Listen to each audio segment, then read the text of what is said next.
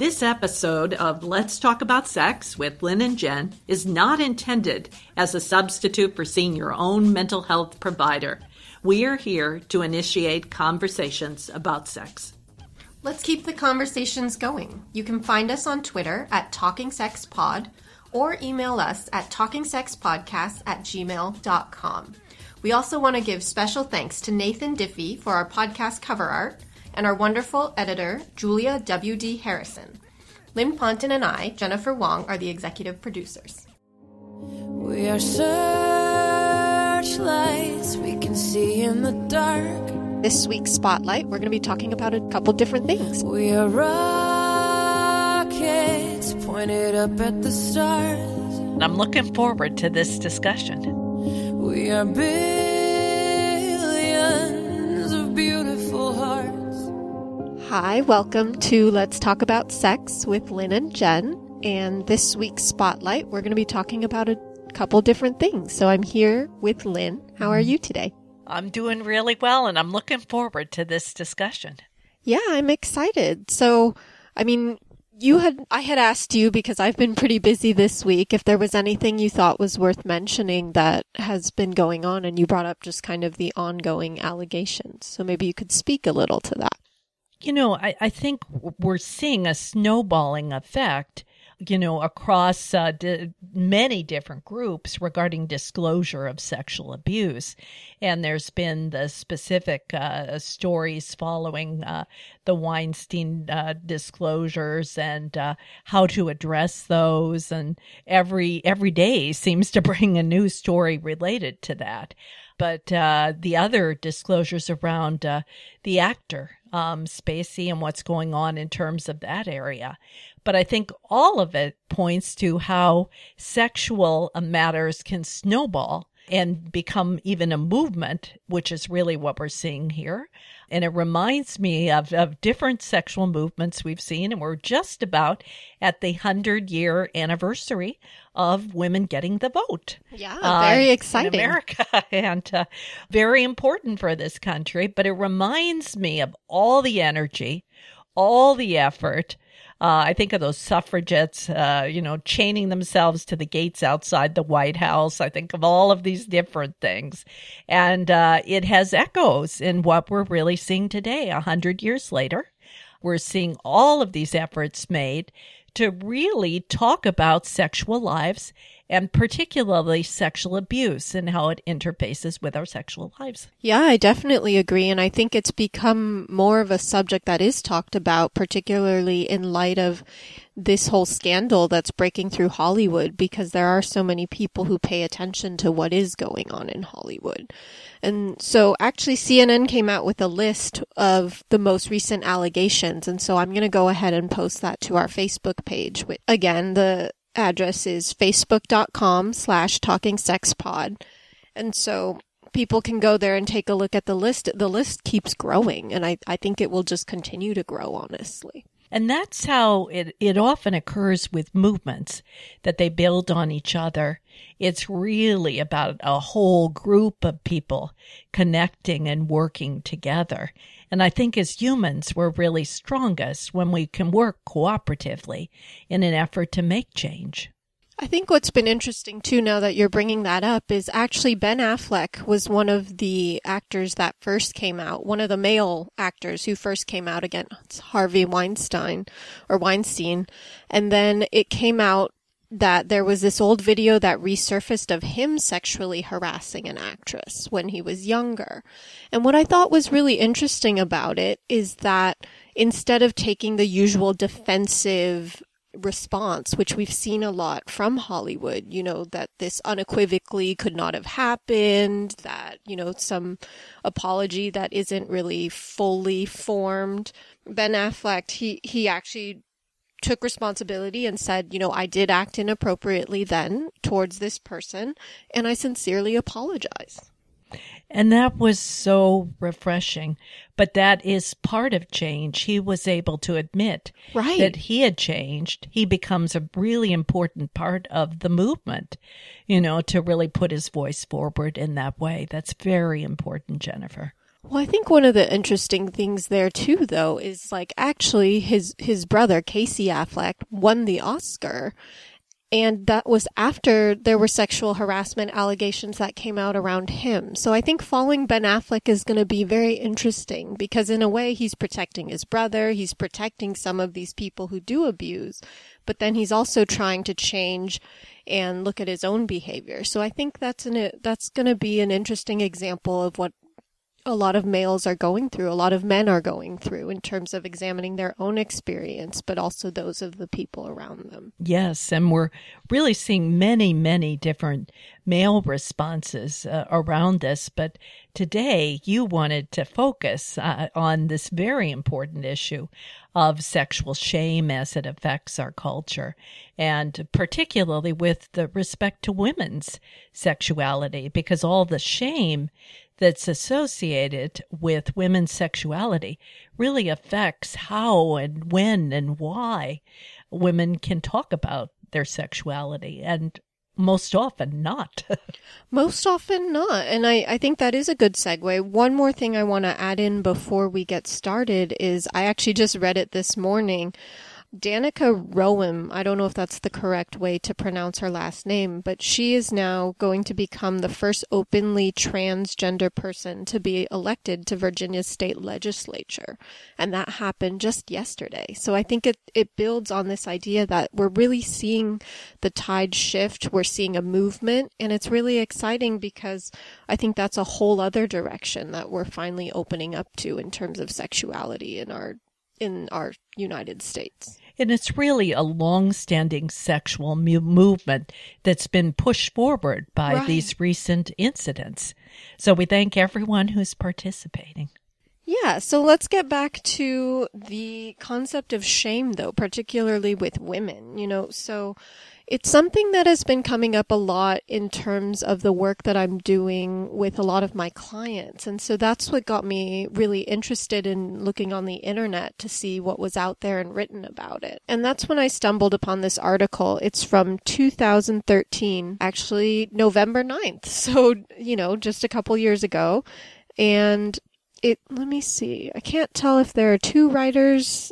It looks like Tracy Clark Flory is the writer. And the article is called The Cost of Sexual Shame. Again, I'll post this up on our Facebook page.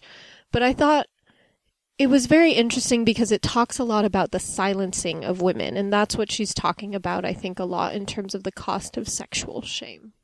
And I think just to work on definitions around shame to introduce that, shame is a concept in our psychological world that really has been there for a very long time. Erik Erikson, one of the founders really of the field of child and adolescent psychology, and really introduced ideas about shame, and that it was really an issue that young children grappled with. And it really refers to a feeling that pervades your entire body, that you feel entirely shamed and bad about something. And there can be specific things such as conflicts or a specific issue that you might feel badly about, and that relates more to guilt-based issues. But shame is really a feeling that affects your psychological state, even your physical state, your whole person. So when you talk about sexual shame in women, it affects women's bodies and it affects women's minds. And as you said, it affects our society. Yeah, well, it's really that whole picture. And I think highlighting the difference between guilt and shame is really important because they are experientially really different. One of the modern thinkers and researchers on shame is Brené Brown, and she spends a lot of time talking about how guilt can be helpful because it's recognizing maybe a characteristic or a certain behavior that you're doing that you want to change. And so it's helpful because you feel bad about it and you can motivate yourself to then make a better change.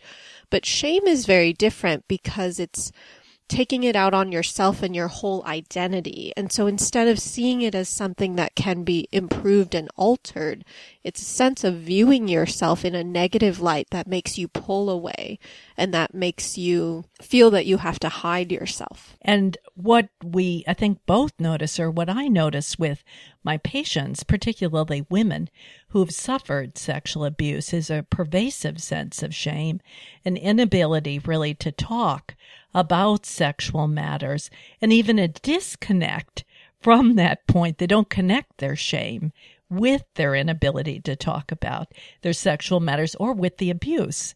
So you're really working with often women who are struggling and can't go forward really in terms of their path of understanding without therapy. Well, I think it's also one of the biggest things you address in therapy because it is a safe environment. You can really open yourself up, and Brene Brown talks a lot about this, but shame and that the path away from shame requires vulnerability, and you can only be vulnerable when you're in a safe space. And so I think therapy is very powerful in that way, in getting people to be able to make those links that you're talking about, but then also to be able to actually talk about that feeling. Yeah, one of the things I liked about this article was the discussion about men and partners of women, and they're both male and female partners, wanting women to talk about their sexuality and struggling to get past women's shame in those issues. Really, from both sides, women feel shame they can't talk about it, and partners want to hear more about it. And how do our partners out there of women really make and help women feel more secure so that they can talk about it, a safe place really to talk about our sexuality. Right, and what's so powerful is, so this article is actually about an author, or no, she created a documentary. So her name is Melissa Tapper Goldman, and she created this documentary called Subjectified: 9 Women Talk About Sex, and it's actually currently available for free on Amazon Prime. So if you have Amazon Prime, or if you don't, you should definitely check it out. And it's really about the stigmatizing of women and their sexual experiences, and you know, the way in which that silence is encouraged. And so that is a good example. I think what she found is that through creating this documentary, she got a lot of that feedback from men who wanted to hear more, and she got a lot of feedback about women wanting to hear more. And so I think it really shows that people are interested, but we have to figure out how to have these conversations and how to be able to talk about things that are often kept hidden and the pressures that keep them hidden. Right. And I think, you know, in the context, we're in the middle of a sexual movement about this. One of the things that I think helps with respect to the Me Too movement, it really amplified and made a safe place for women to say that they had suffered this type of sexual harassment. And I think this is an example of the internet really connecting us and really allowing us, at least in that context, maybe anonymously, to really talk about these experiences. Then we can piggyback on that and talk with everybody else about them. So it's very, very important, the process we're seeing. It is, and having a space for that. So this woman actually, from the feedback that she was getting, she created a blog called Do Tell, where women can anonymously submit their experiences. And I think it's a great resource because women can go there and see what other women are experiencing. And the question I get a lot in my practice is clients asking me if their sexual lives are normal. And I think that's something that people are very preoccupied by. And one of the most common questions, and the author really relates this, is that about orgasm, sexual orgasm, and is sexual orgasm, their sexual orgasm, normal? And many of my patients, it's the first time that they've ever talked about this in their lives. And, you know, they'll talk about just what they need to have an orgasm, how they think they're abnormal. Almost all women believe that they're abnormal in terms of their pattern of orgasmic response. and just to really help women to feel freer to talk about what excites them. It's really, that in itself is exciting to participate in it. I think so. And I think there's a lot of misinformation out there. So the one that this article addresses is that a lot of women believe that you should be able to have an orgasm just by vaginal stimulation, in vaginal penis stimulation. And the truth is, for a lot of women, that isn't the case. You need something more. And I think when you're left feeling bad about it, a lot of women feel bad about themselves, and that shame comes in, and then they aren't talking about it. So they don't get the feedback that, no, that is really normal for a lot of people. Exactly. We have many dinosaurs in this area, and Sigmund Freud wrote about women's sexuality in what is now viewed as a negative and very biased way. And he had, to some degree, determined a hierarchy of orgasm and what was involved with that. So saw it as that's the normal type of orgasm. And we now know from all of the research that's been done in this area that most women require self-stimulation and, external implements to masturbate with. And in fact, that should be encouraged really as part of adolescent girls' development to encourage their sexuality. Well, to learn what does turn you on, I think, is important, because how are you supposed to help your partner with that? Because it really is a joint effort if you don't even know yourself. Exactly. And so I think for all the parents that are listening out there, that's an area to really read more about, become more informed about. And, very early on, our bodies ourselves talked about looking at your bodies for women and examining them. But there's a whole lot more that's really involved in that I think young girls and women need to know about. And it's such an individual thing, I don't think you can really read a textbook. I think there are books that you can read that can help you with the discovery. Yeah. But there is no one textbook that is like, if you just do it this way, then it'll be perfect, because we're not robots. And I think for girls and women, having an atmosphere of feeling self-exploration, sexual exploration with others is okay. It can be exciting. It can really illuminate aspects of yourself. That's a very, very important part of life that most women really don't have. And I think when it does happen, it happens under a cloud of shame. And so it's really, how can you have that experience without the shame? Because then it can be empowering. It can be freeing. And it can be a positive experience instead of something that maybe feels partly positive but is tinged with this negativity. I hear from a lot of women that they felt really powerful when they discovered their own sexual response, but it was so colored by the environment that they grew in, whether it be family or friends who made them feel bad for it. And having others to talk with about it, to share ideas, who knows what we're really going to find out about women's sexuality. I mean, we hear a lot in our offices, but it's more about talking about it in the world, too. And what that brings up for me, too, is the silencing. So in this article, what I love, so I'm going to direct quote this because I think it's so wonderful. She says, silence is not just an absence of input. It actually creates an environment of shame. And I think that's so much a part of the experience. And I think being able to recognize that and also being able to overcome it, because I don't think people talk about the experience necessarily using the word shame or ashamed, but they talk about feeling like they're breaking some privacy boundary. They use different words, I would say, but the experience is the same. And I think you've really described something very important, is that for most young people who are sexually abused, girls and boys, disclosure does not happen really for a very long time. And that's very important to know that. And that silencing, that lack of disclosure for children and adolescents really amplifies the shame associated with sexual abuse. And it hangs over, really our country and the world, with the whole young generation not able to talk about a large part of their sad sexual experience.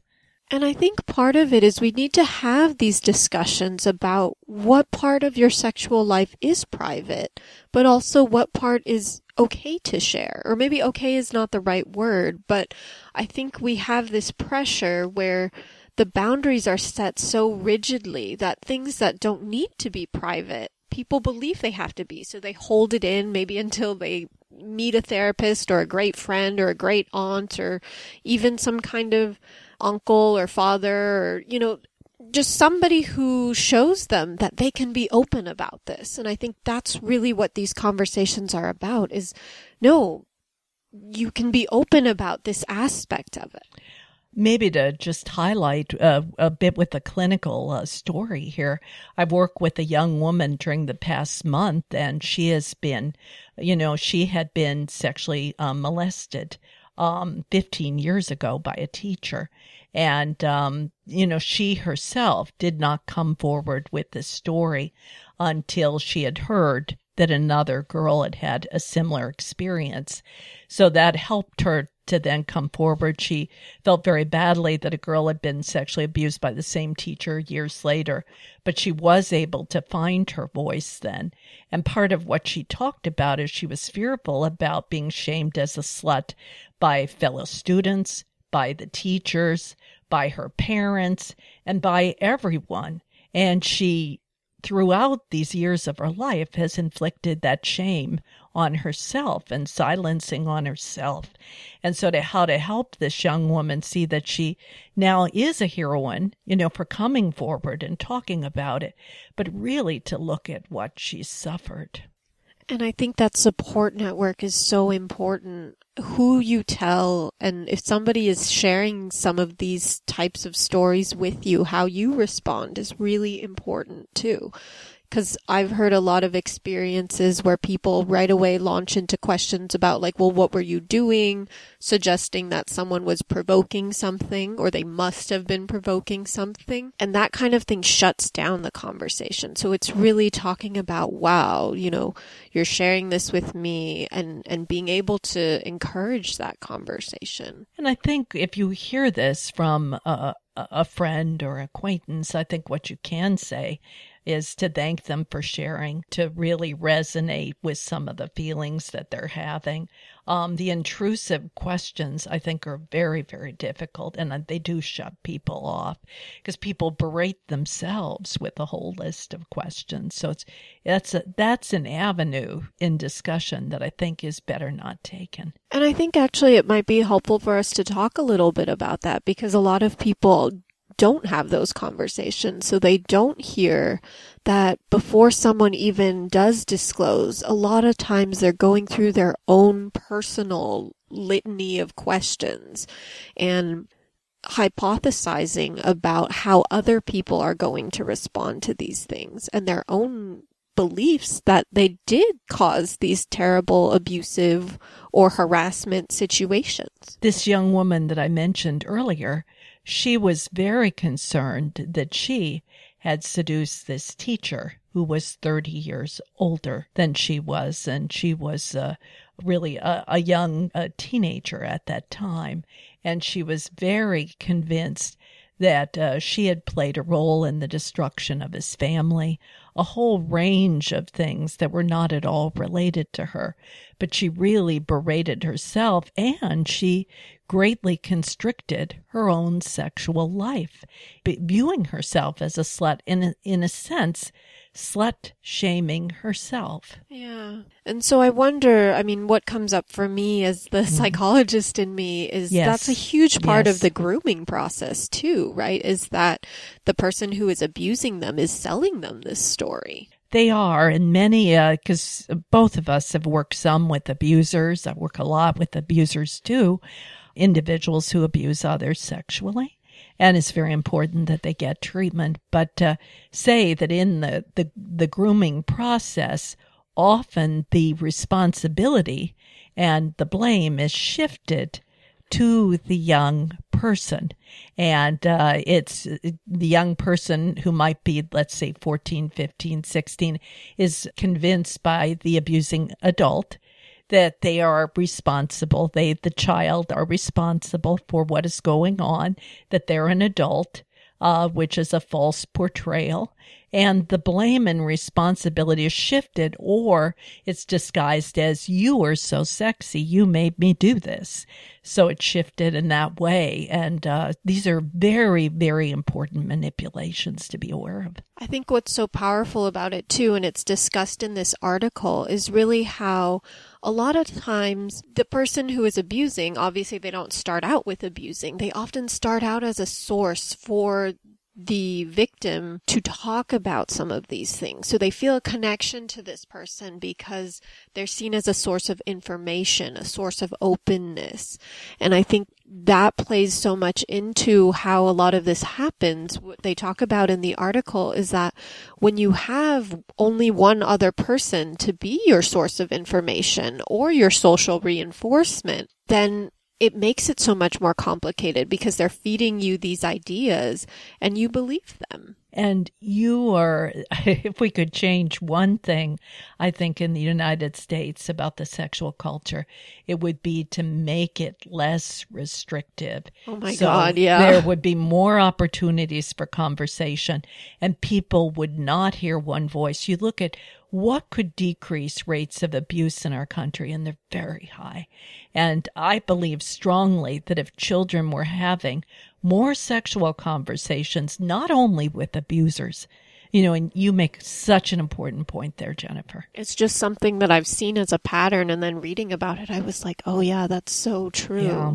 So it's an important area for all of us as a society to really look at. If we don't talk about sexual matters, especially for women, the vulnerability to abuse is very, very high.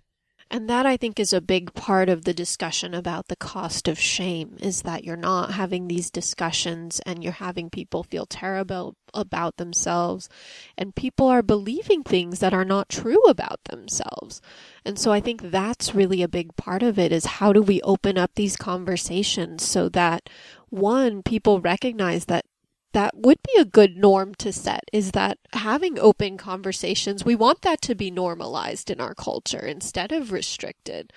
And I think that really is the path forward, because it also shifts the entire social environment to one that makes it harder for the abuses, such as the ones going on in Hollywood, to not be covered up.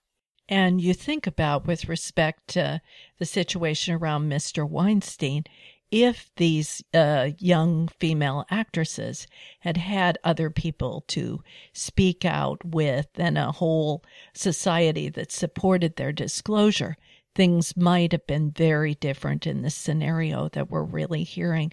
So we're working together to establish a movement that would really allow for more open conversations. And that goes back to what started Me Too. Yeah. Well, again, a very interesting subject, and we're going to also, I think, continue to address shame, because our listeners have talked about wanting to hear more psychological underpinnings really related to these news-based events. So I think it's very important. All right. Well, thank you so much, Lynn. This has been a great discussion.